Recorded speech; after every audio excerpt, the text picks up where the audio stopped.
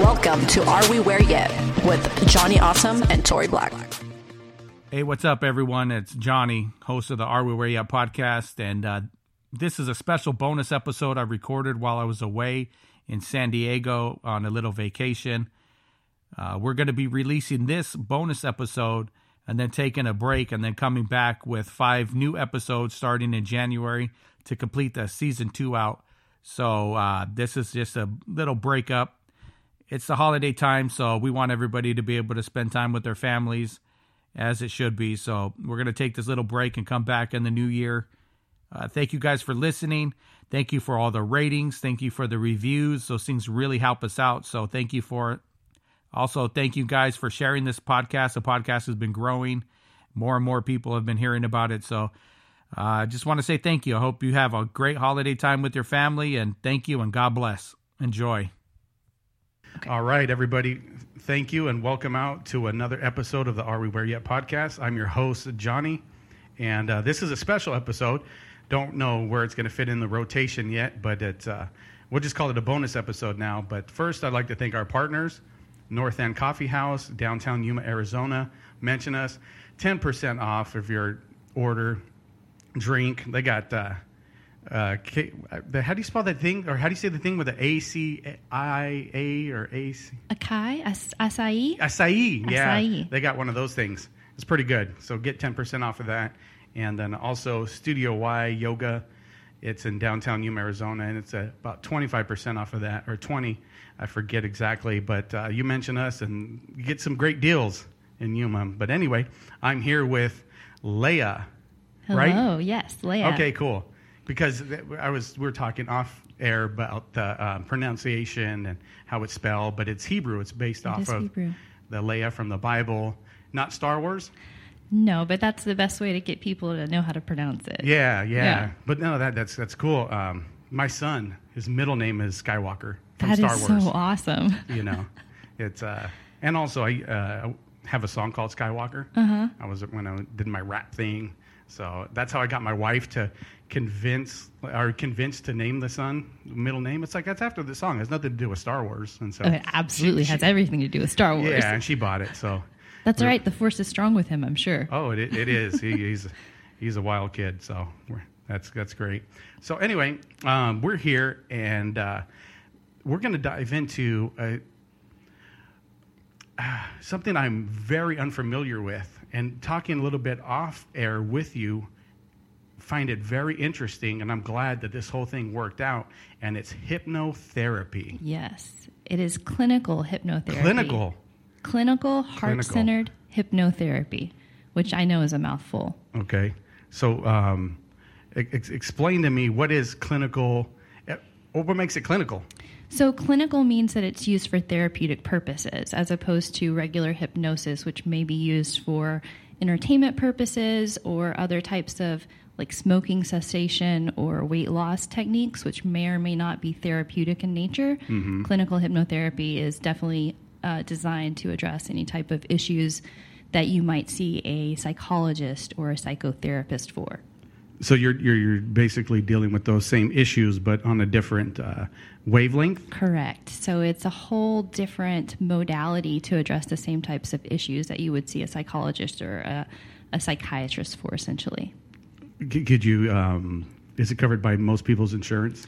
Right now, it doesn't seem to be covered by most people's insurance. I'm hoping that as we start to embrace more of alternative modalities like acupuncture and chiropractic medicine, that hypnotherapy will actually be another one that on would the be rise. It'll be able to come in through the door with acupuncture and those things. I certainly hope so. There's actually been done some studies about how it affects people with post-traumatic stress disorder or PTSD and its benefits to those types of people in that population.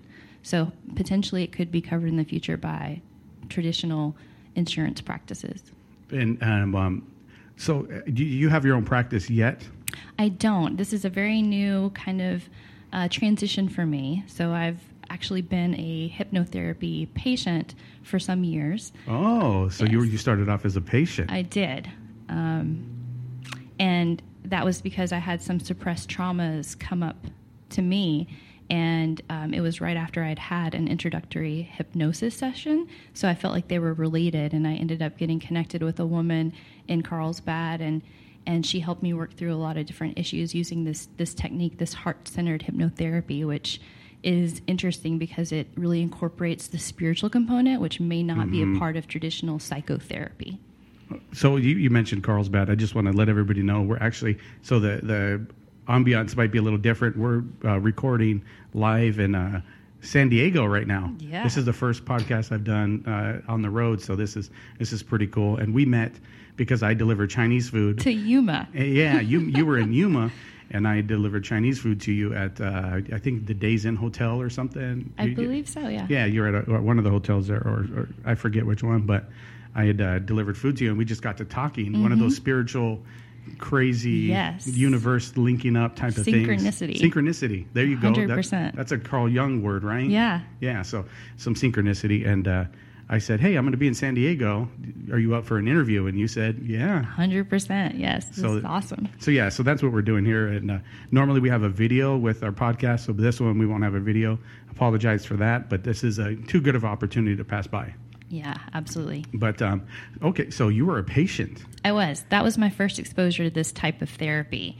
And so how it works is essentially it connects your current stage in life and whatever is going on, and then the therapist follows you where your subconscious mind wants to go, and you go back to a memory that is actually the root of the issue, and you heal from that place. So if I can give an example, if I went into a session and she asked me what was going on in my life, and I just said, I feel angry. So then she would have me tune into my body and find out where in my body I feel the anger. So this is very like body-driven type of therapy. So I would get into a trance state, which you get into in this type of therapy, and then I would scan my body and find out where I was feeling this sensation. And let's say it was in my chest.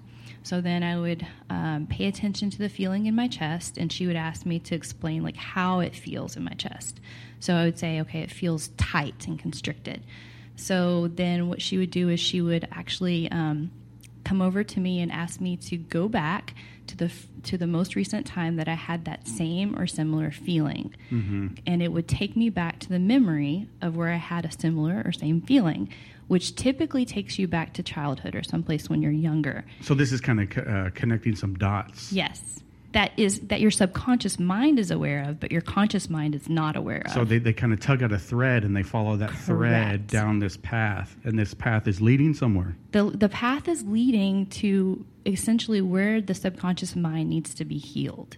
And it's out of your conscious awareness. That's why it's important to go into that trance state, that hypnotic state first. Mm-hmm. Because when you're in a conscious state, you have a lot of protectors in your conscious mind that actually prevent you from being aware of a lot of these things that are painful or traumatic in your subconscious realm. So yeah, she would unravel the thread, and then you would go back to a memory. And then once you're in the memory, you are able to actually kind of be there again. And you get to feel what was going on in that place, in that memory. And let's say it was an interaction that you had with a parent, mm-hmm. where you, at that point, you felt that same anger, and you drew a conclusion at that point. So I have to be alone. Let's say that was the conclusion that you drew. And so then the therapist would ask, okay, so if you have to be alone, how does that mean you have to live your life? And so then as a child, you made a decision about how to live your life based on I have to be alone. I decided that I guess I can't be around other people, right? So then the therapist would help give you the opportunity to speak to that inner child that believes that, and then your wise adult would be able to be there to basically offer a new conclusion. So as a child, you made this one conclusion, I have to be alone, but as an adult, would you like to make a new conclusion? And so you can say, okay, I don't have to always be alone. And which would be a good conclusion to make, right. Because being alone could be very unhealthy at times. Exactly. But if you had this driving subconscious behavior in your life and you were completely unaware of it, think about how that impacts everything that you do. So through this form of therapy, you're able to go back by following the subconscious mind and heal that, so then you can live more whole and more fully moving forward. Okay, and we were talking again off air a little bit about some of those things were meant to protect you. Yes. So as a kid, there'd be something like you made your mind up about that was there for a protection mechanism? Yes. So our subconscious mind has things that we will create to protect us. And this is, if you're familiar with defense mechanisms and basic psychology, it's the same kind of thing. So give us an example of a defense mechanism. A defense mechanism could be avoidance. It could be the use of a substance to avoid having to deal with a stress. So it's a form of coping that helps make your subconscious mind feel safe, but actually can sometimes become a maladaptive behavior is what we call it. So something that's bad for you, essentially. Mm-hmm. So like maybe rejecting yourself first before somebody else can reject you? Absolutely. That would be a defense mechanism. That's a defense mechanism. Right. And then maybe even being alone is a defense mechanism because you don't want other people's opinion about you or whatever, because you can't hold that in a proper light. Yes. In a proper context. Yes. So then, so those defense mechanisms and these things that we develop you're talking at early age. Your fundamental formative years are about up to the age of 7. So from conception to age 7, you are completely exposed to the world, and you're creating all these things, and it makes you a lot more vulnerable to have a lot of trauma that you may or may not be aware of. So it sounds like you're very malleable. You are. And in one sense, it's almost like, I would think that it sounds unfair, because what if you're 7 and you're molested at 5? Exactly. At 4, and then now you have to deal with all these issues that you had no control over. You were just part of this environment, and now here you are. Yeah. And you've had to adapt, and you had to grow with those defense mechanisms and function as an adult to kind of hide that wound or whatever that was. And now you have to face them as an adult. That kind of sounds unfair. Like, help me unpack that or break that down. So exactly like you said, that when you're a young child, it's unfair as a young child because you should be protected. And typically a parental figure is supposed to take on that role. But we know that not everyone has the best paternal or maternal figures that can protect us. So these defense mechanisms arise to protect us. That's their main job, is our survival. And they help us to survive. So we should have gratitude for them because they get us to a point where we can continue in life. We can grow up. We can get older. But then when we are older, then they typically tend to be no longer good for us. In fact, they typically tend to be something that hurts us. So that's why it's good to be able to address them as we're older, when we no longer need their protection, and be able to release them with gratitude and thank them for what they gave us. They gave us life, but they're no longer serving us. Yeah, and we were talking again, like I think one of mine was, and I just started to kind of deal with this, was my humor. Making people laugh, because I grew up in a rough neighborhood where I would have to make these vatos, I grew up around gangsters, and it was pretty, intense at the time. I was the only white kid on the block, and I'd have to pass by these guys that were out drinking 40s, doing their thing, and I would make them laugh so they wouldn't have to, jump me into the gang or whatever, and it became a defense mechanism to keep me away from pain. But then as I got older, people would, I noticed a lot of people in authority and people like, why is everything a joke to you? And I'm like, why'd you say that? Like, it's life's supposed to be fun. And then constantly I was faced again with, why is it a joke? Why do you make a joke out of everything? Can't you be serious? And then hearing that enough, it's like, well, why can't I be serious? Yeah. Maybe I should look into this. And actually, I worked with my mentor, and I didn't even know we were doing this, but I just worked with my mentor, and I wrote a paper to him, like, explaining why I developed this humor. Because of that, I was terrified of being beat up. Yeah. And so I developed it because of that. And so I was able to do a little bit of regression on myself. Okay. So is that part of what you do? So as the therapist, I am like a guide. So I follow the patient or the client wherever their subconscious mind goes. And I guess that would be, this would be a good time to bring up maybe one of the misconceptions about hypnotherapy. All hypnosis is self-hypnosis. So the subconscious mind will not go where it is not ready to go. So there's a level of consent. Yes. You have to have the consent before you can take me anywhere as your patient. Correct. So if you were my patient and I tried to guide you somewhere that your subconscious mind wasn't ready to go for whatever reason, we wouldn't go there. So the subconscious mind to be hypnotized has to be a willing participant in the journey. And so actually it's not me leading the therapy, and that's what's so beautiful about this. It's so non-invasive. It's the patient or the client is the one leading the therapy, and I am just the guide on the journey. I don't understand that. I don't break that down a little bit for me. As let's say you are my patient and I put you into a hypnotic trance, and then you tell me how you're feeling, so then we follow you to where your subconscious mind takes us. Take me to the first time that you felt this way or the similar way. Your subconscious mind leads me. Now, once we're there, I act as the guide because I will say, let's say you go back to when you're 5. And so I speak to that inner 5-year-old and I say, tell me what you're feeling. Tell me what's going on around you. And I just help guide you to pay attention and then to reconnect you to your body. Okay, well, where are you feeling that fear in your body? Tell me, what does that feel like?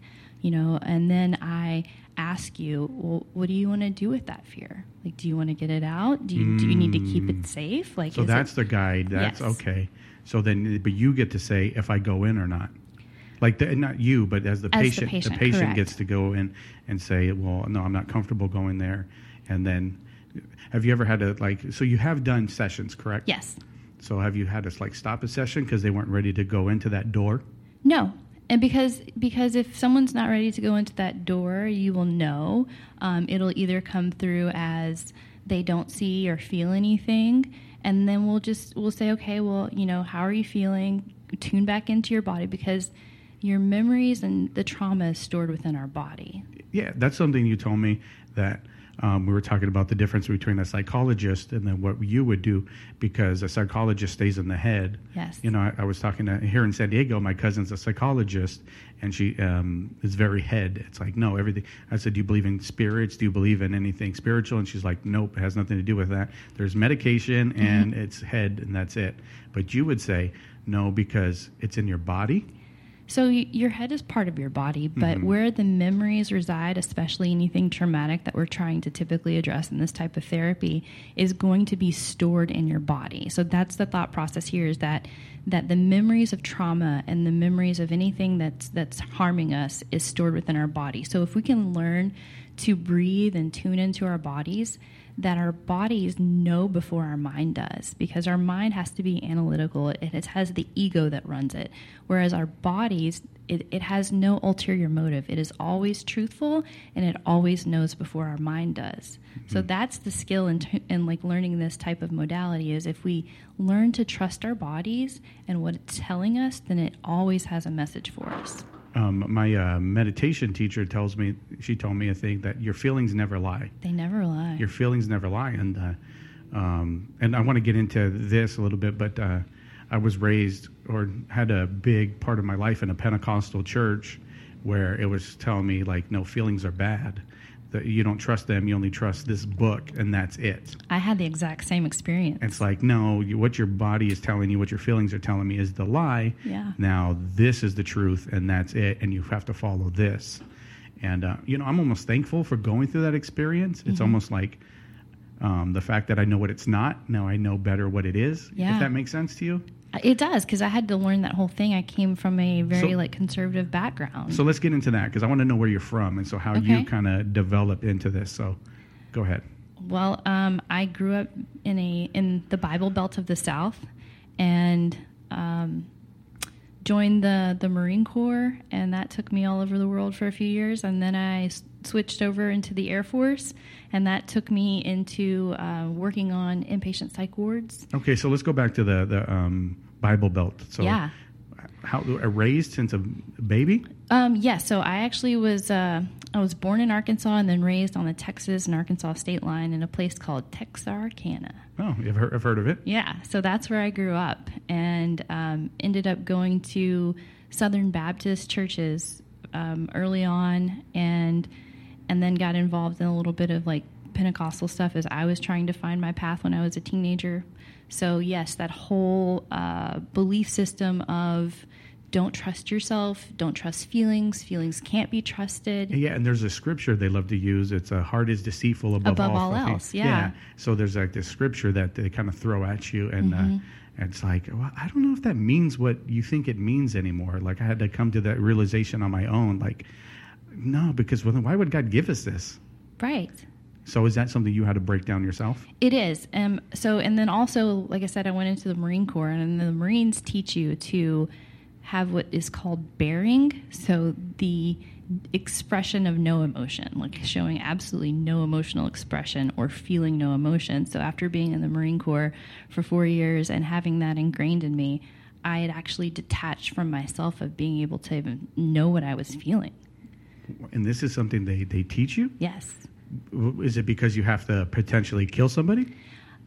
I think it's to make decisions better. It's discipline. It's presentation. It's to be able to present yourself without seeming as if you can be roused, I guess, if you will. So it's like if you always have this kind of flat and stoic affect, then it seems as if you're unfazed. You're emotionally unfazed. You're tough, right?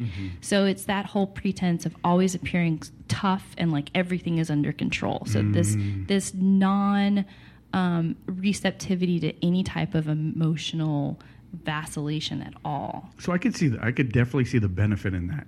I could see where that's at. You're always solid. You're steady, right? In a proper context, because in a proper context, that's what meditation has helped me do. Is stay that solid, but in touch with my feelings, right? But still solid, but still in touch with my feelings, right? So it's not a detachment from your feelings, and that's what the Marine Corps taught. It's a tuning in and learning how to like basically not let them be in charge of you. Gotcha. So they were trying to get the fruit of this thing without having the proper context and relating it back to what it was supposed to be related to. Yeah. So then you had that process. You got rid of your feelings. You were stoic. And then what happened? I mean, so you become essentially numb. Like you though. I want to know what happened with you. So I actually was deployed to Iraq during the war in the first push and dealt with combat there and experienced some traumatic events there. Which is why I wanted to get out of the Marine Corps and I went into the Air Force. And in the Air Force, I went into a whole different career field and ended up helping people through mental health. I was a mental health technician and worked on the inpatient psych ward and helped people with all these different types of mental health disorders like psychosis and schizophrenia, major depressive disorder, suicidality. So why did you get into that field? I was pursuing it in college. I was taking psychology, and it was of interest to me. So when I was switching out of the Marine Corps and they had the list of jobs that were available to me, that was the one that seemed the closest to what I was already pursuing. So I was like, okay, it seems like a natural fit. So there was a natural fit to this calling that you already kind of felt led to. And this was able to give you some expression of that calling. Right. I had absolutely no idea, of course, I would be here today. But back then, there was a piece of me that was interested in that. Was a part of that. Was a tip of the thread that you had to follow along this thing that's leading you to where you're at now. Correct. So in the military, you've witnessed some traumatic events. Yeah. Now you're helping people who witness traumatic events deal with their mess. Yeah, actually, I used to say that I went from being a trained killer to a trained healer. Wow. And I feel like that was intentional on the path because you can't really know the process of healing until you've seen pain, right? Until you've like really experienced pain for yourself, you can't really empathize with someone who's going through it. And you're able to own that pain. You're able to like, I know what this is, so I know what they're going through, so let me treat it in this more humane way, maybe, or empathetic, or I would say definitely empathic. And it's like you're not coming from a place of knowledge but no experience. You're coming from a place of knowledge and experience, which I think is much more trustworthy to the person who needs your help. Okay, so what did you have to deal with in the military? What kind of patients? So on the inpatient psych ward, it was completely locked, and it would be like what you would see in a movie with everyone in pajamas. And we would have all different types of disorders, everything from schizophrenia to bipolar, borderline personality disorder, people who are cutters, people who had tried to commit suicide, major depressive disorder, like the whole spectrum. So these are people that, is this boot camp or is this? So it was in San Antonio, Texas. So sometimes we would have people that were in boot camp and they would have a psychotic break, or we would also deal with the dependents, the military dependents. We would deal with active duty military personnel or their family members. So everyone that was on the base could potentially come to us if they had a psychiatric issue that they needed addressed. Okay. You said people attempting suicide. Like, why? They can't deal with the stress of these things? Yeah, so especially those who were in basic training, a lot of times they would come to basic training and the stress would become overwhelming for them, and they would have a psychotic break and would start to have hallucinations or would just basically mentally break down. And they would come up to our ward, and it was our job as technicians to help stabilize them and give them treatment. Mm-hmm.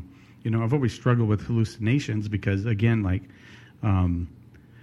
I've never struggled understanding them, I should say, because I've never had them in that way. But I was talking to my buddy about a week ago, and he's been through a lot, and he's trying to get back into the work field, and he's working, and then he have these episodes where he feels that his kids and his ex-wife are yelling at him. And he's just working. He's out there doing this work, but he gets this overwhelming feeling that they're right next to him and they're yelling at him like, you're a failure, you're not a good dad, what'd you do, you left us, and stuff like that. And he said he would just break down and cry. Oh, wow. Yeah, and I'm like, I know this guy, and I know he wouldn't lie to me, you know. And actually he said that some of the people he worked with reported him to the boss, like, hey, you gotta watch this guy. He's going through it. So have you seen stuff like that?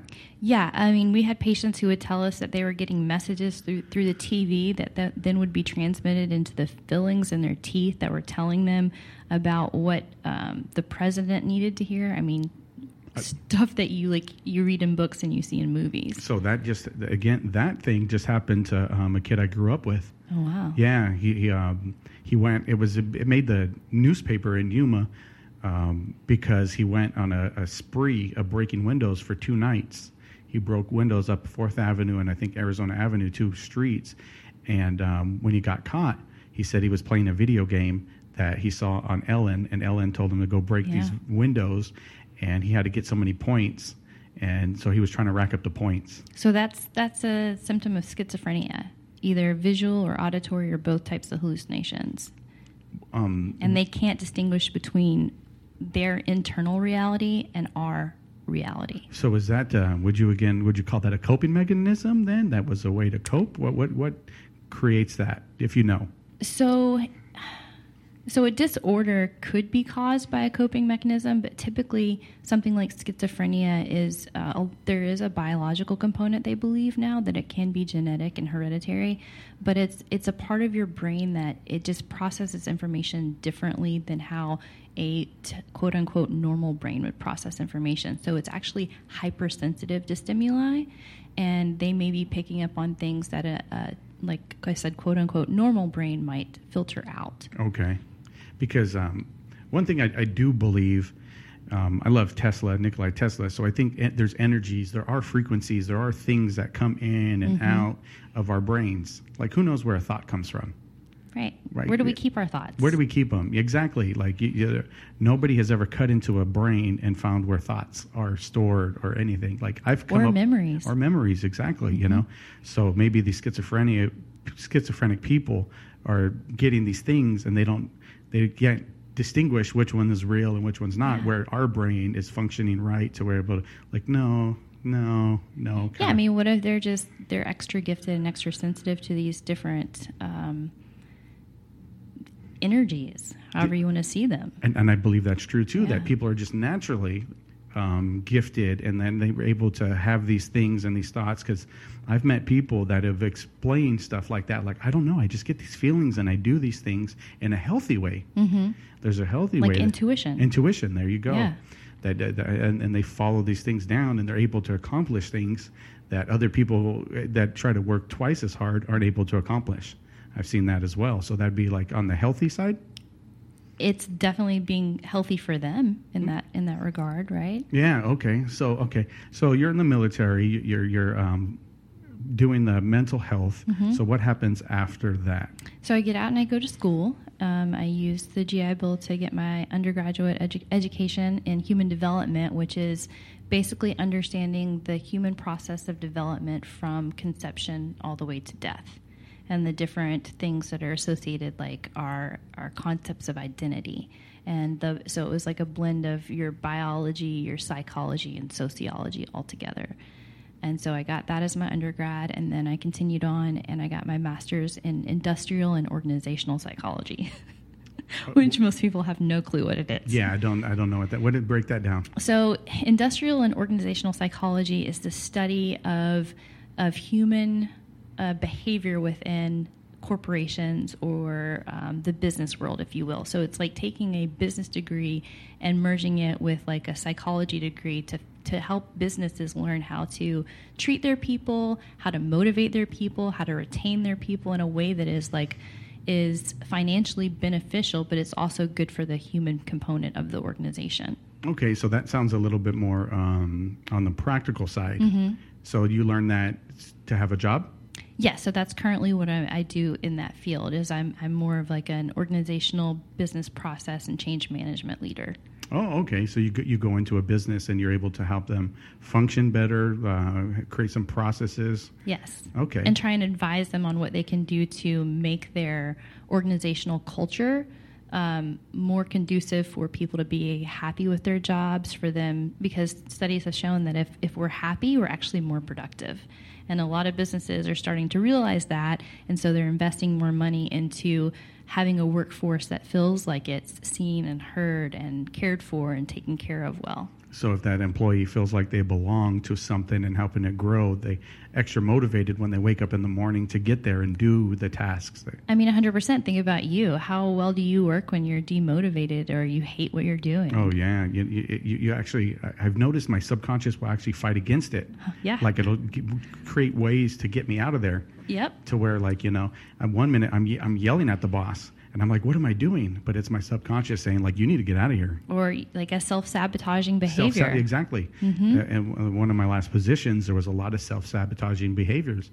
And I went to one of my mentors, and I didn't know what it was. But he kind of broke that down. He said, look, you're going to start doing this, this, and this if you don't get out of this bad situation at your job. Right. Because there was something in your subconscious mind that was trying to protect you from what it perceived as a threat. So it was self-sabotaging. It's so crazy because then I'm like, why am I doing this right now? Yeah. It would like kind of take control. Yep. And then here I am like mouthing off to this guy and doing these things that are kind of out of my character. But it got to the point where finally he fired me. But I should have manned up and left before that. Like, I'll admit that part. Mm-hmm. But these things kind of just take control. So that's a protective? So, I was going to say, so it's like you had a protector, right? You had this subconscious attempt to protect you from what it perceived as a threat. And here's the interesting thing about these protectors and the subconscious type of work is they're typically very immature in nature and they act like a child. So we explain that pretty much all of our trauma, it's a wounded inner child. Mm-hmm. So these protectors typically take on that type of like childlike or immature behavior. Wow. So that's why in this heart-centered hypnotherapy, we have an anchor that's called your wise adult. Okay. And so you get to, at the beginning of the session, you get to connect with that wise adult that guides you into the right decisions that are for your highest good, and you take it along with you on this journey. And so when you go and you interact with this wounded inner child, you also have your wise adult that is another component of your inner person, and it's able to assist this wounded child in the right direction. Wow, that sounds great. I've never even heard of that one. But I want to say real quick that so the former boss, I'm cool with him now. Everything's good, and he was right about a lot of things, but it was his approach that continued. Like, I fought against it, even though he was right. So I just want to mention on the air, if he's listening, or if anybody, that he was right about a lot of these things that I was not doing, and I learned that later. but it was just like a very toxic environment for me at the time. Sounds like you were being triggered. Yeah. Oh, tremendously, you know. And it was a good position. It was like I had a truck, I was making good money, cell phone, I was provided for. And then after that, I had to walk out to nothing. Yeah. I mean, it's a zero, and then it's like, okay, I'm back to zero again, which I was just back to zero like 2 years before that. And but I'm glad I did it. And I'm grateful for the experience again. So I hold no aggression towards him. And so is that part of the gratitude that you were talking about? You let things go with gratitude, so that I'm able to I'm grateful for him now. Well, you were saying you release the thing in your body with gratitude. The protector. The protector. Yeah. Okay, so but I'm just keen on gratitude. Yeah, you can be grateful for that experience as well. And when you were saying that, it made me think about maybe there was some component in your subconscious mind that didn't believe that you deserved that didn't believe that you were ready to have happiness or goodness or whatever it was that position was providing for you. So it pushed against it. Because if we have these mechanisms in our subconscious mind, they win. That's crazy. And here's an interesting fact.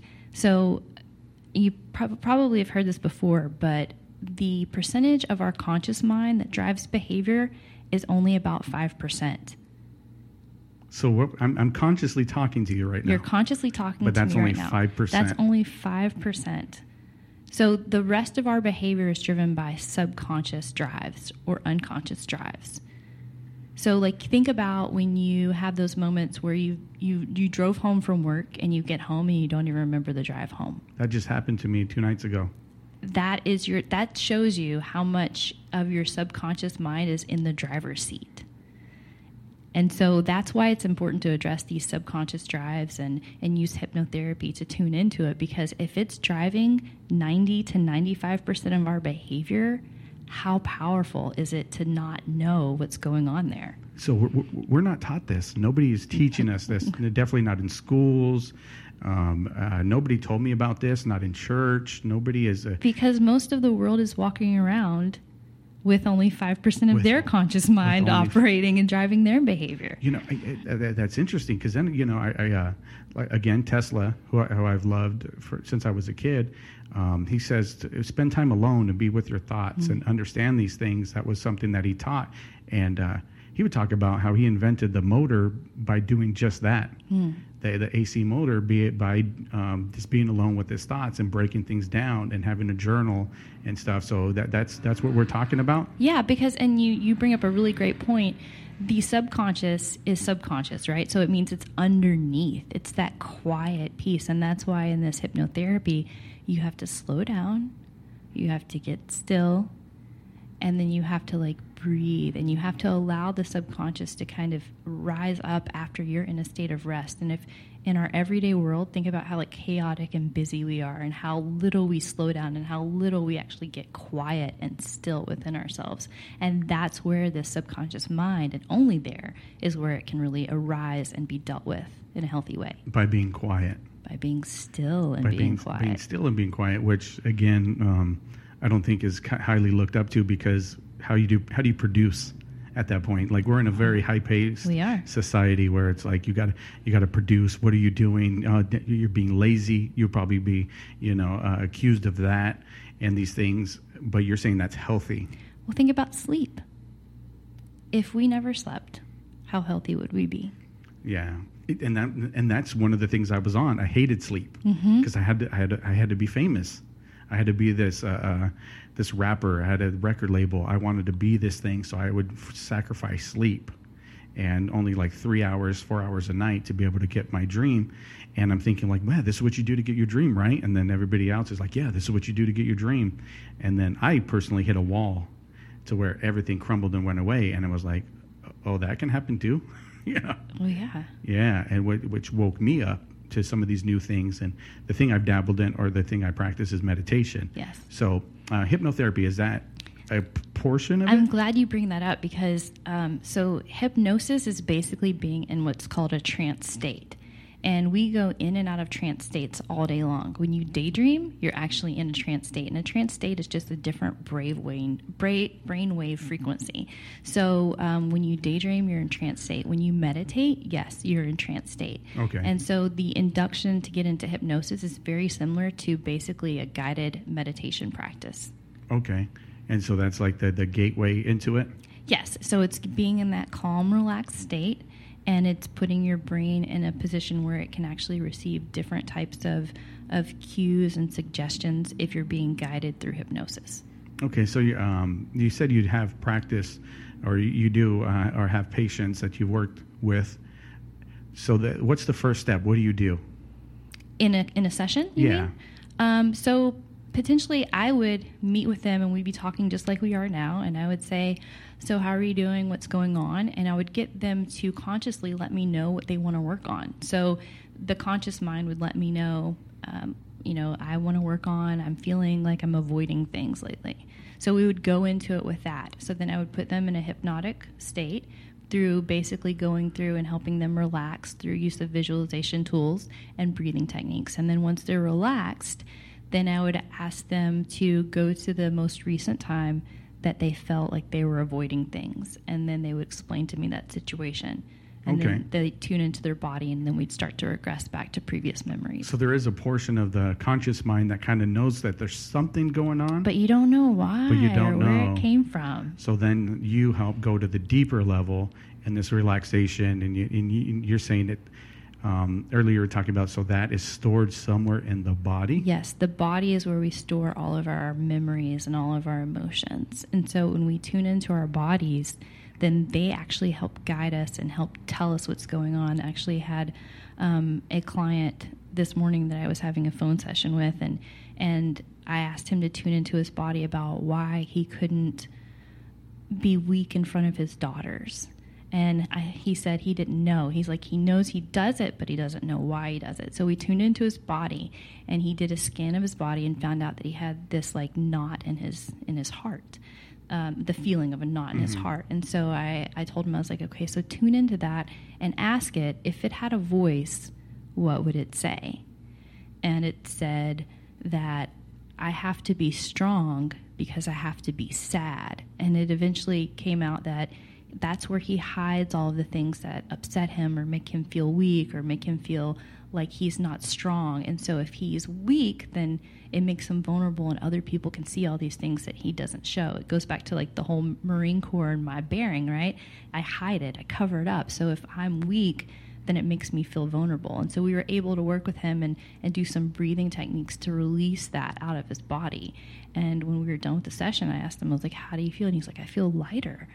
I feel like I'm just lighter, and I can be happy now, because that was actually a protector for him that he had put there years ago, but now he wanted to be happy, and it was blocking him from experiencing happiness. So, and did you get into any of that, or why it was there as a kid? Like, what was that for, or is that like maybe a different session?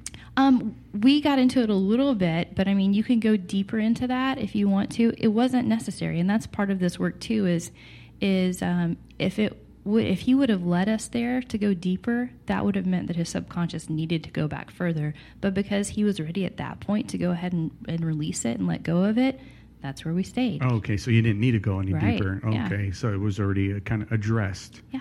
I was listening to a podcast the other day, and Rob Bell, are you familiar? I love Rob Bell. I love Rob Bell. I was listening to a podcast, and he was talking about when you name it, when yes. you name this thing, it could lose some of its power. Mm-hmm. Now you're addressing this specific thing, and he actually used the story in the Bible when Jesus went and asked a man that possessed with demons, Legion. He's like, it's like now that he knows the name Legion, because Jesus asked, like, what's your name? We are Legion, for we are many. He was like, that weakened that thing. Yeah. Because when you name it, it disarms it, right? So explain that a little bit, if you can.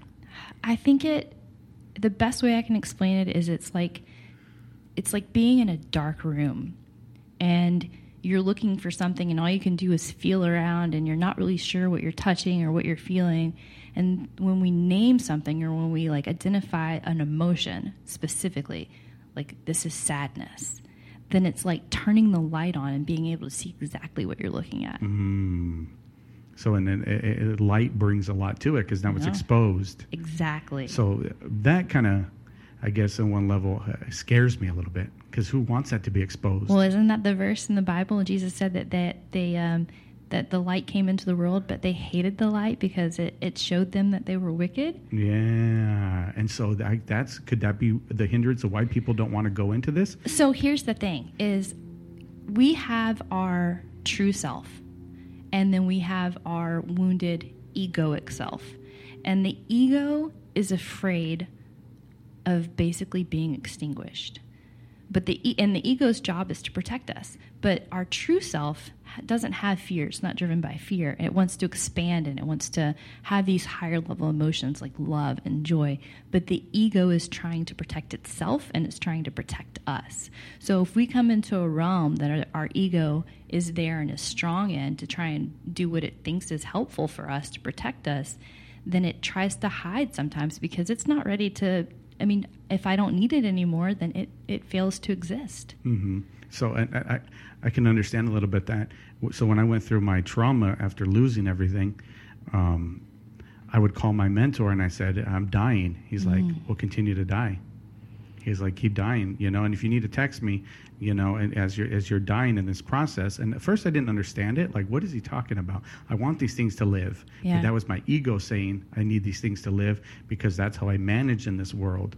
But I did notice one thing, that as soon as I started to let those things go, something else replaced it. Exactly. Because you create a void, right? And you can either have that void be filled with other defense mechanisms, other needs that are ego-driven, or you can fill that void with love and with light and with good things and this higher self-type dimension of things. And I think, I don't know if it's maybe explained with the law of attraction, because then those good things started to come just on their own volition, like naturally. Well, we attract what we are. Mm-hmm. So when you move into a higher frequency, you start to attract a higher frequency. Yeah, when you're operating from ego, then you're going to have these interactions that are able to reinforce and re-empower that ego. So like these confrontations or fights or self-sabotaging behaviors, you're going to keep attracting that because your ego needs to feel like it has a purpose to exist. But as you elevate, as you start to shed the ego and embrace more of your higher self, then you start to attract more of that into your life. See, one of the things that I brought kind of before God or universe, whatever you want to call it, like I have no name, but was like, well, how do I provide for myself? How do I make it in this world if I can't do these things? And now you're asking me to lay those down. And on that journey, I remember just going to like a Starbucks and somebody handed me $100 for a conversation. Wow. That was like the first thing, and I swear to you it happened. And he's like, this conversation was valuable. He walked out, and I thought it was over, walked back in, gave me $100. Wow. And I'm like, what? And then on, these things would just happen. And I started walking in this other dimension almost, and I felt like there's a show called The Magicians, and there was this land called Fillory in this show. If anybody's familiar with it, I felt like I was walking in this land called Fillory, where things aren't always what they seem. Does that make any sense to you? I mean, that's life, right? It's all an illusion, or Maya, as the sages say in the Hinduism tradition and the Buddhist tradition, is like everything's illusion, everything's Maya. So as we grow, I think our perception of things shift. These illusions kind of evolve as we evolve. Oh, okay. So that's kind of, and then even how I met you, and I was on one of those journeys the whole day, and then it was at night, and then it was just like, like I feel something's here. Yeah. Like I just felt it. Like I'm like, I need to talk to her. And then boom, we started talking. Because you start to become more in tune and more sensitive, and it's just like any skill that you hone in this world, I believe that we can spiritually hone as well. We can spiritually attune ourselves to these higher levels of vibration and frequency, and these gifts that are within us can then become strengthened and can be a gift to the world. Okay, so then the one thing that I always fight with inside of myself is like, okay, I can understand it on a spiritual level to a degree, but I got to find it back in science. Yeah. I got to put some flesh on this. Look at quantum mechanics and how like quantum entanglement, how you can affect one molecule in one place. You can have these two that are together and have like built a relationship and then spread them in space and time, affect one, and the other one reacts as if it's affected as well. I mean, how is that not spiritual? To me, that's science and spirituality are like synonymous. So once they were able to go a little bit below the surface of the scientific method, and which was Newtonian physics, you're saying going to quantum physics, they go a level deeper, and it's like spirituality and science marry each other, and that's how I personally see it. I personally feel like spirituality and science, they're not different. They're just different ways for us to explain the same thing, essentially. Okay, so then, like, if I tell somebody I love you, and then this other person says "te amo," see, yeah, so it's the same thing. I think so, and I think that language has such an influence over how we see the world, and if we use language in a way that's limiting, then we experience the world in a limited way. But if we're able to be a little bit more open in how we explain concepts that are so difficult to actually put into words, then we can have a more broad and more open experience as well. So if we're stuck in this, like, they actually did this study recently, I heard about it, about this African tribe who did not have a word for the color blue. Mm-hmm. So when they did this experiment, they showed them all these different colors and tried to have them pick out the color blue. They couldn't see the color blue because they didn't have a word for it. But then they had like 7 different words for the color green. So they were able to clearly differentiate between all these different shades of green. So I think that says a lot about how words influence our ability to perceive the world, and the power behind the words, and the power behind, like what you were saying about the name. So I think that all of these things are connected, and we have yet to really become aware of how interconnected all these things are in the world through science, through religion. And I think there will be a time in the future where we start to see an overlap and an interweaving, and we kind of are. We're kind of starting to see that now. We're kind of getting there. Yeah. Okay, so then what about the person that's listening to this podcast that maybe wants to go into those things, but not on a spiritual level? But they want to contact you. Could they feel safe with you? Yeah, because we start with where you're at. Go in where you're at, and they are the guide. I mean, where I go is where they lead. I'm just there to help the process. Okay, because like I said, my brain always goes back and forth, because it's like, okay, I get on a spiritual level, but I need to know back in science. So like then I did meditation, because Sherry, who I had on episode, I think 4 of the podcast, she explained to me in a very spiritual language. She's a very spiritual woman, and but that's like, well, I need to know in science. So I started to do research myself, and then I did find out about the beta waves, alpha waves, gamma waves, and these different things. It's like, oh, so I'm just slowing my brain down from this ADD or ADHD brain that I normally have. And I'm able to function on this level because I am controlling my body. Right. Okay, so then that's like, oh, I can get it now. I could relax more into this thing because it's not just woo-woo, which I believe in the woo-woo, so don't get me wrong. But it's like, I always want to explain something to somebody that doesn't believe in the spiritual. If that, yeah, it's like, I don't think you have to believe in the spiritual side first. Does that make sense? No, you don't. You definitely don't. Okay. No, because so from heart-centered clinical hypnotherapy, it's going to deal with you in a physical way as well. Mm-hmm. So it's not just a spiritual transformation that takes place.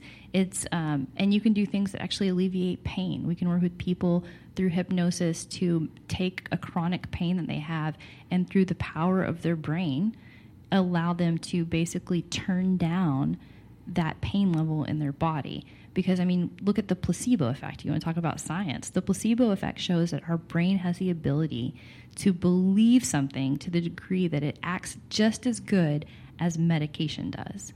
So if our mind has the ability to do that and have power over ailments in our body, then, I mean, our body is a magnificent thing. What else can it do that maybe we haven't come to fully understand yet?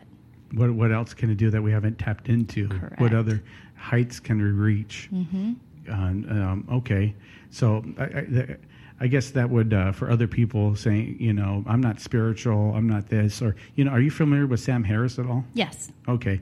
He's an atheist. He's a self-proclaimed atheist, but he's a spiritualist. So he kind of traffics in this area of spirituality, but he doesn't believe there's a God. Yeah. And then Jordan Peterson would come back and say, well, no, you do believe there's a God. You just don't like to give it a name. So anyway, but I kind of, even though he's maybe on the opposite end of the spectrum of me, I enjoy some of his teaching because it's like I can kind of relax into it. The one thing I don't like is when people try to give me a name for God. I don't know. Does that make sense to you? Yeah. Okay. 100%. So for any of my listeners out there, any of the people listening, like I could bear witness to that. Yeah.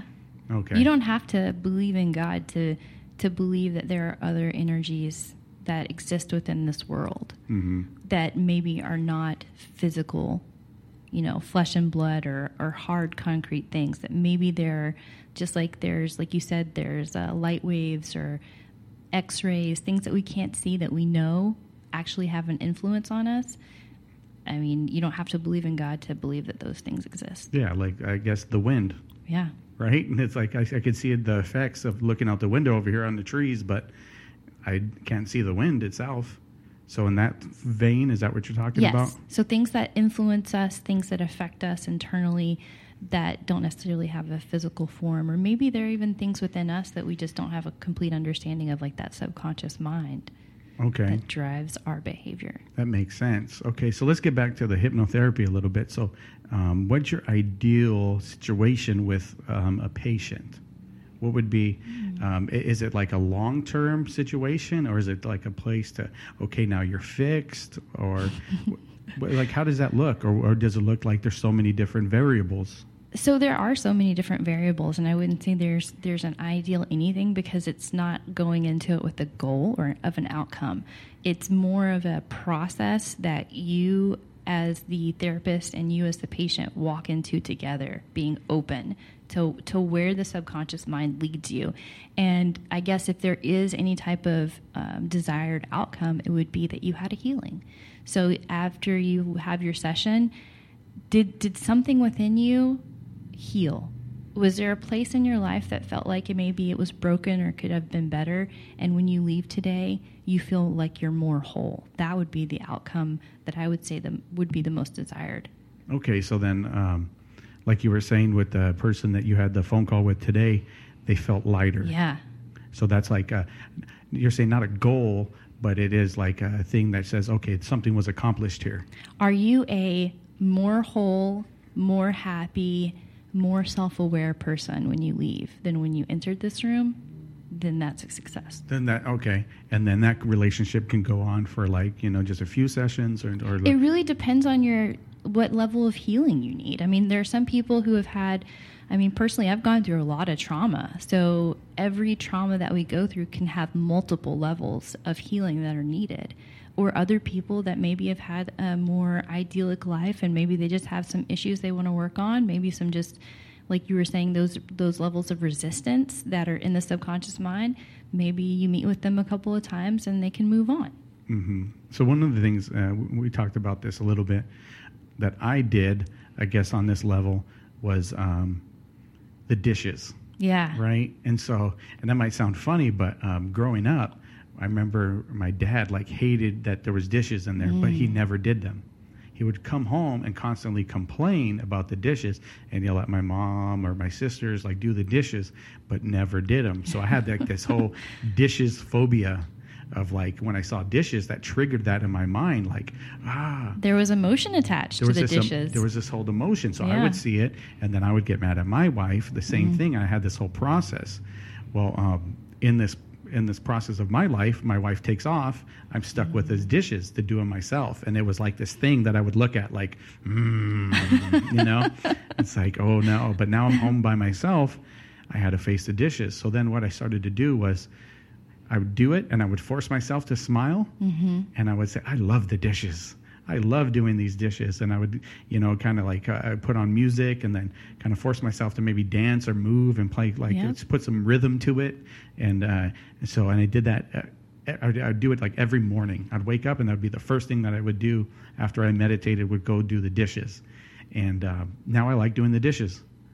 And you know what's interesting when you say that is that you said that you would dance and you would move your body, and emotions and memories are stored within our bodies. And so what you did was, number one, probably release some of that energy that was there. Okay. And then you also created an association of a positive association in your body of the movement and the smiling. So you reprogrammed your memory through use of your body and these positive types of beliefs that you were doing while you were engaged in this behavior of washing the dishes. So that's what you mean when your body stores these things. So then Yes. I was storing good memories of dishes. So there's this concept in science, since we talked about that, it's called neuroplasticity. And it means that your brain is actually malleable to be programmed with new ways of functioning, new ways of processing.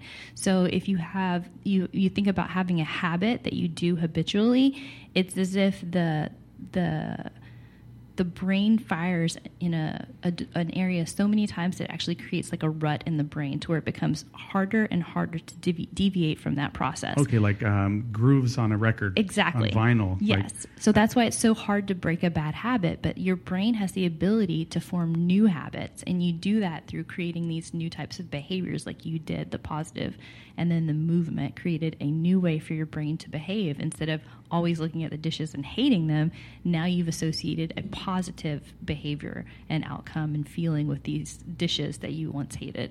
So is it really, in one sense, that easy?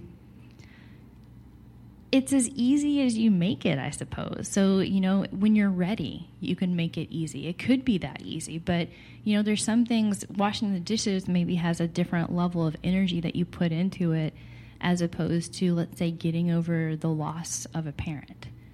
Some things are just hard, and that's okay, but, smiling and forcing yourself to feel better about losing a loved one is not necessarily as easy as being able to smile and get happy about doing the dishes. Oh, gotcha. Okay, so what do you do about losing a loved one? So in my form of therapy, we would say to actually allow yourself to feel those emotions.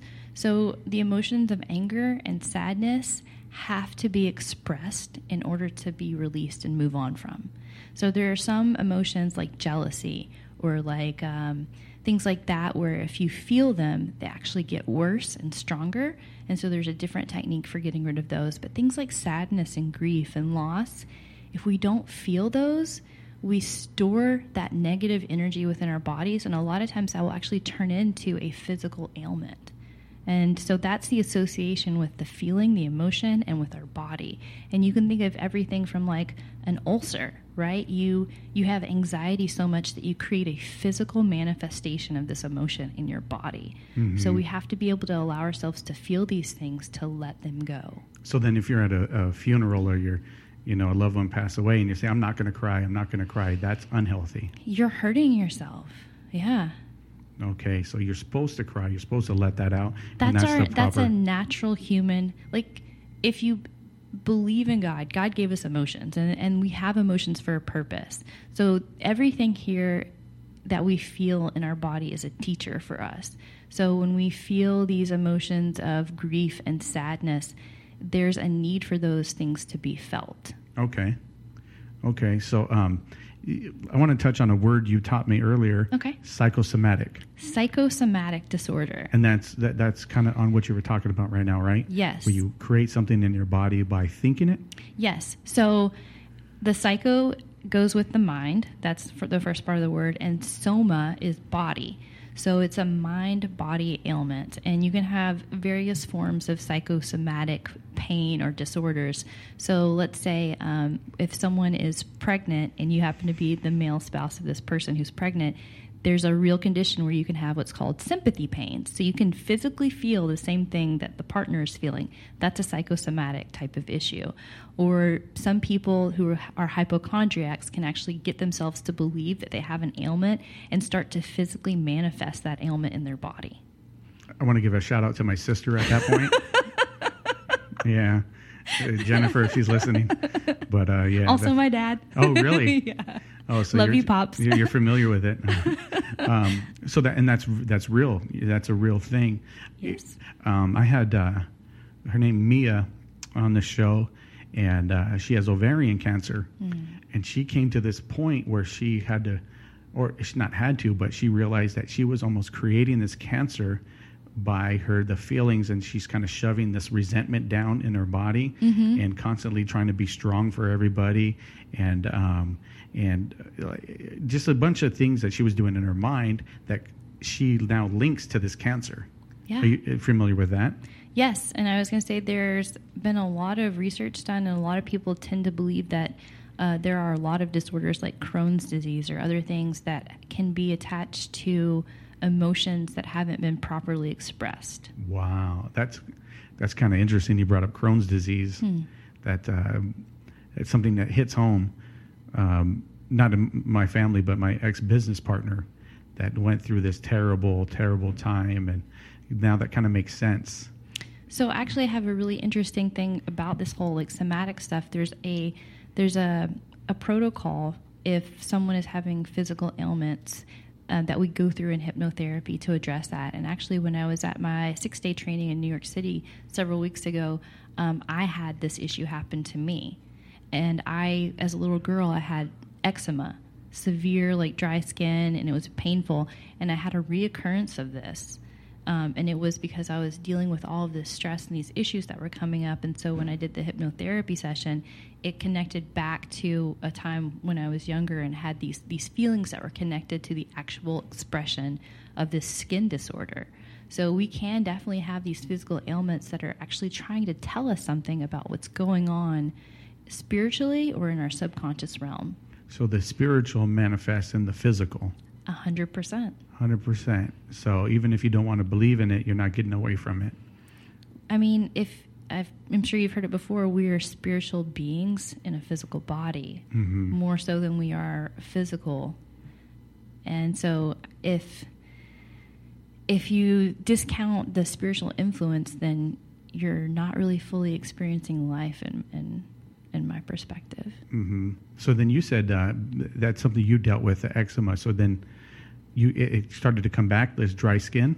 It came back, yeah. When I was actually doing all of this work, this inner work, it came back. Oh, so it's like you almost dug it up? Yes, exactly. I stirred it up somehow, and I wasn't even sure how I was stirring it up. And I talked to my teacher about it, and she's like, "That's good." I was like, "What do you mean that's good?" Yeah, I was like, "I'm having my face. It's having all of these issues." She's like, it's letting you know that it's ready to be dealt with. It's giving you surfacing. Starting point. Yeah.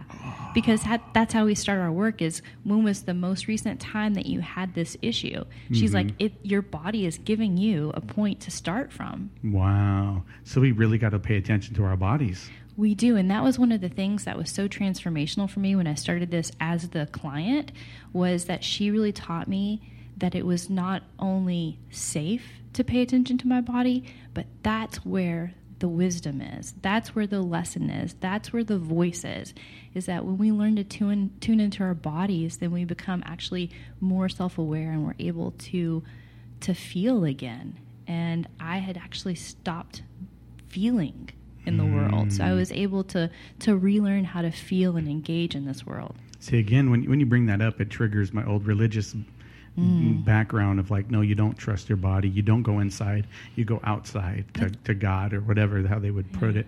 So, but you're saying there's a wealth of knowledge inside. I truly believe that everything that we need to know, if we tune in, our body will tell us. Okay. So then a little bit, we talked about you treat people on a holistic level. Yes. Body, mind, spirit, soul, whatever you want to call it. That's your process. Break that down for me a little bit. So I think especially in the Western world, we compartmentalize our wellness. We go to the optometrist for our eyes. We go to the orthopedic guy for our bones. We go to whoever for whatever, as opposed to seeing ourselves as this like beautifully orchestrated, holistic person that has all of these different components that work together. So we have our mental health. We have our physical health, we have our nutritional health, we have our spiritual health.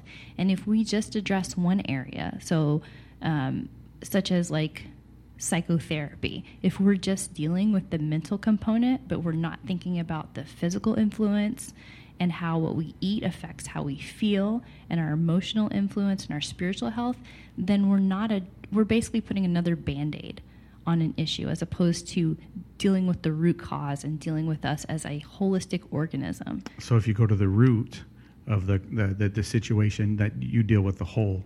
Correct. My mentor, he has a church. It's a very unique type of church, and he doesn't do any topical preaching, if that makes sense to you. It's very root orientated, and it frustrates people.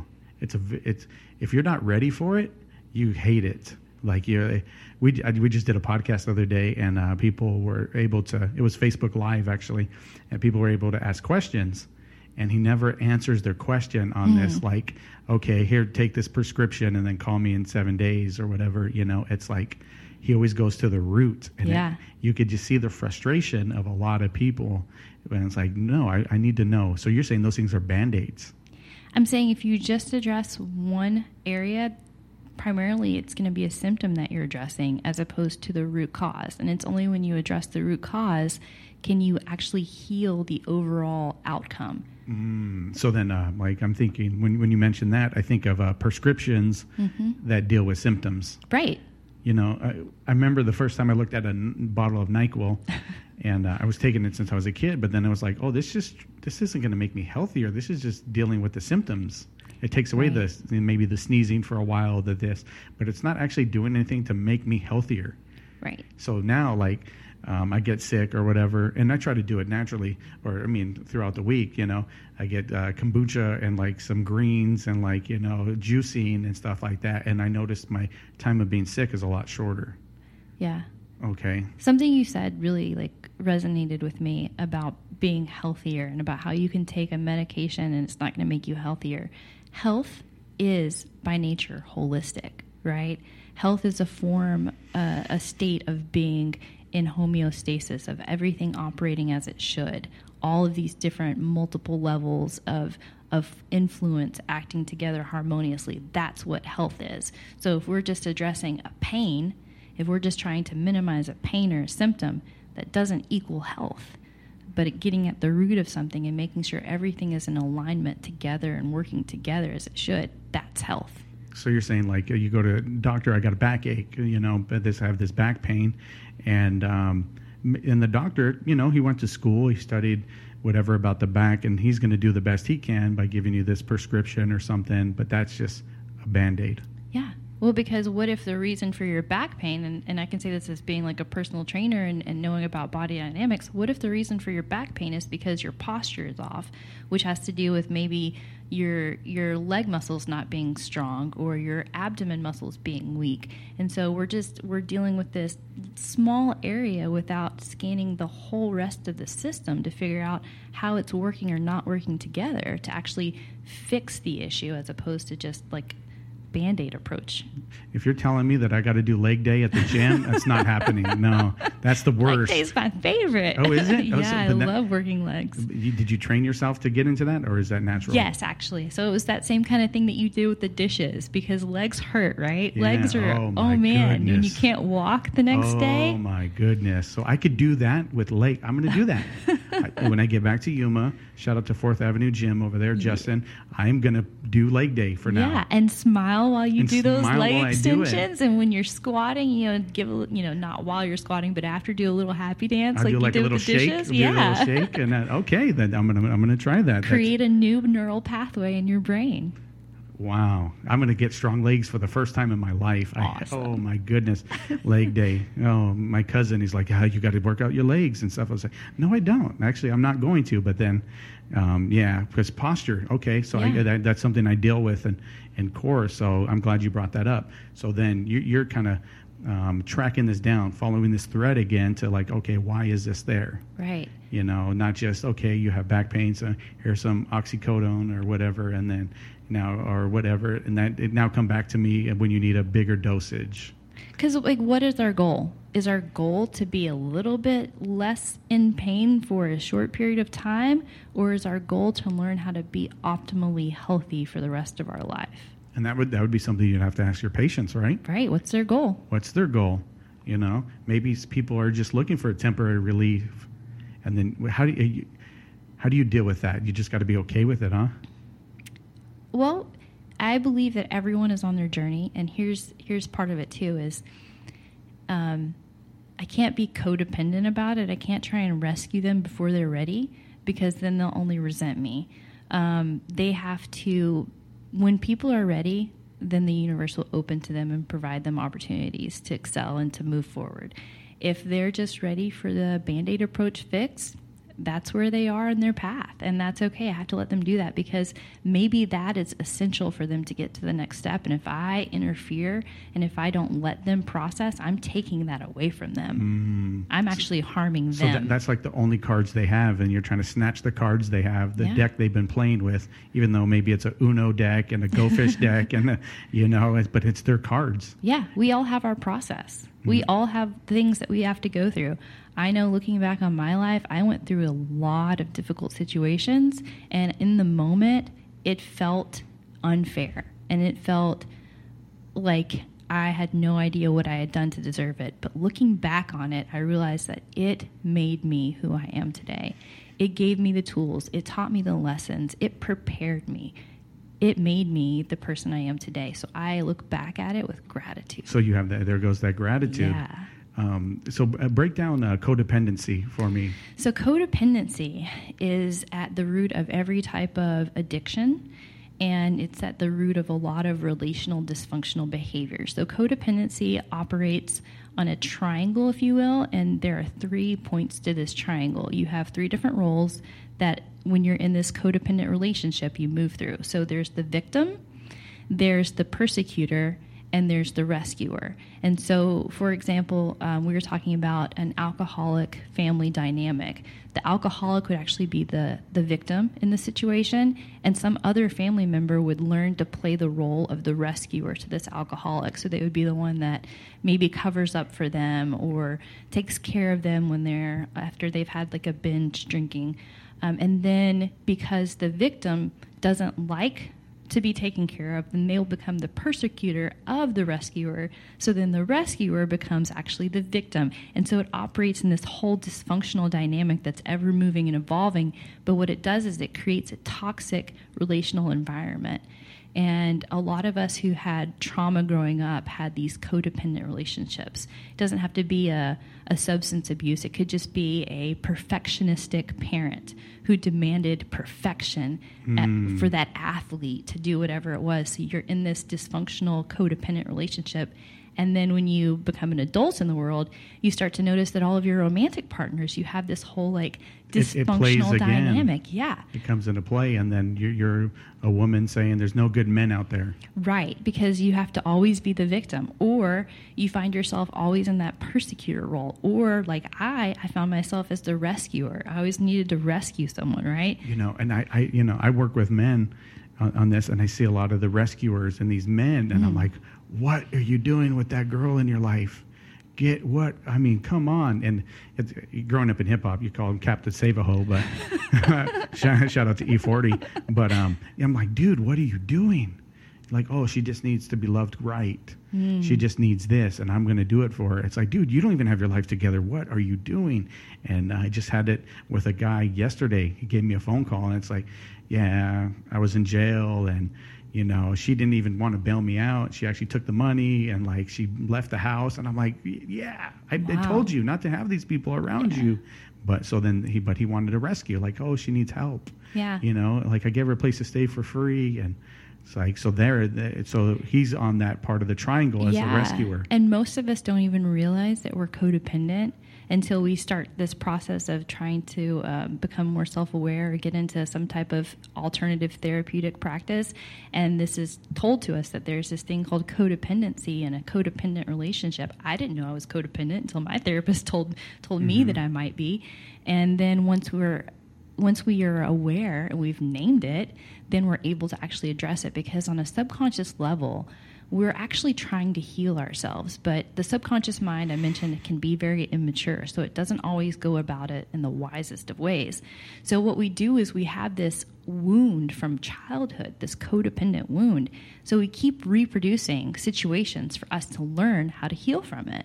Gotcha. So the universe keeps providing us opportunities to address this, but until we become aware, it's lost on us. So, and in particular with this guy, so he was a rescuer, and then now he just became a victim of this thing because this girl just took off and didn't bail him out. It had to get his daughter to come and help him bail out of jail, and it was a situation. He was doing some work. He faced an old warrant, so I was very proud of him. Like, he was going to face this thing. I was like 3 years old, and he was moving forward in his life and doing the right thing, that facing it.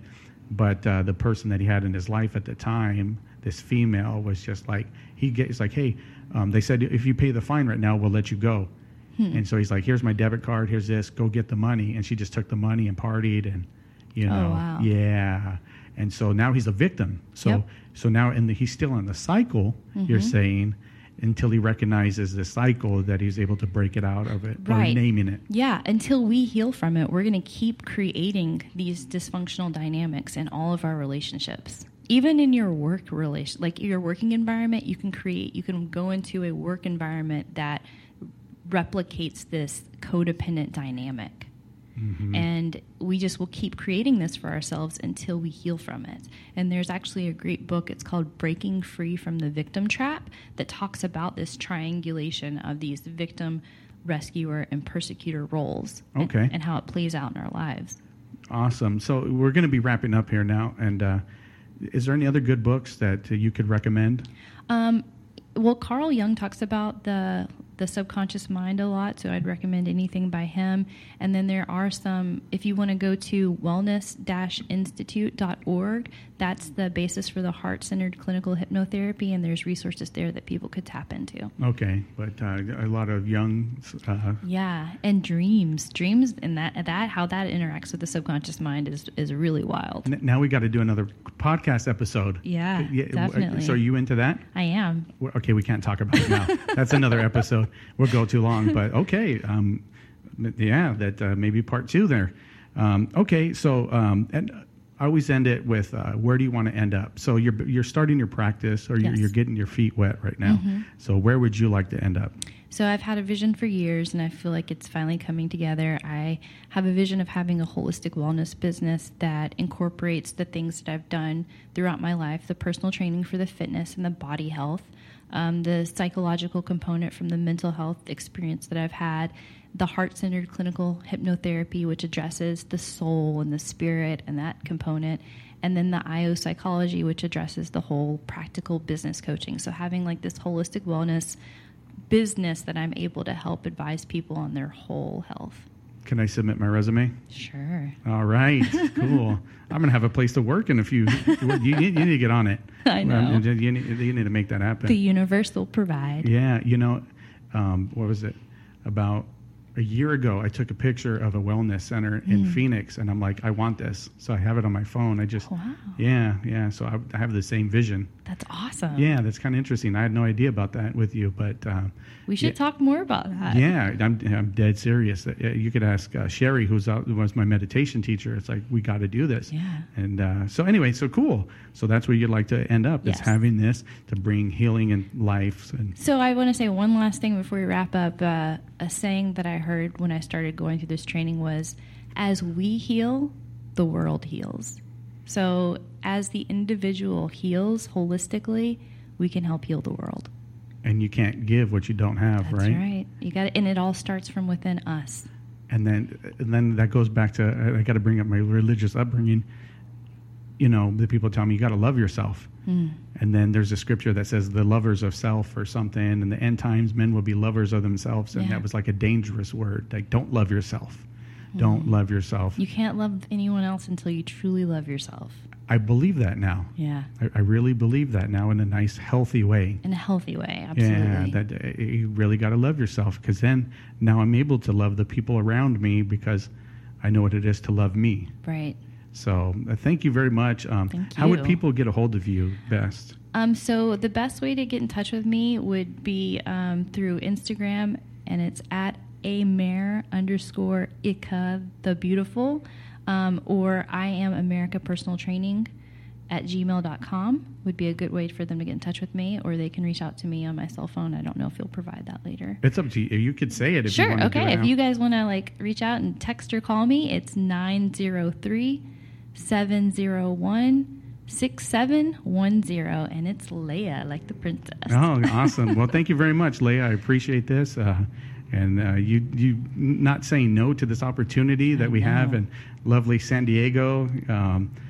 Let's go to the beach or something. What are we doing in a hotel room? Exactly. All right. Well, thank you very much. And I appreciate you. And this episode should be up shortly. With gratitude. All right. Goodbye, everybody. Until next time. Bye.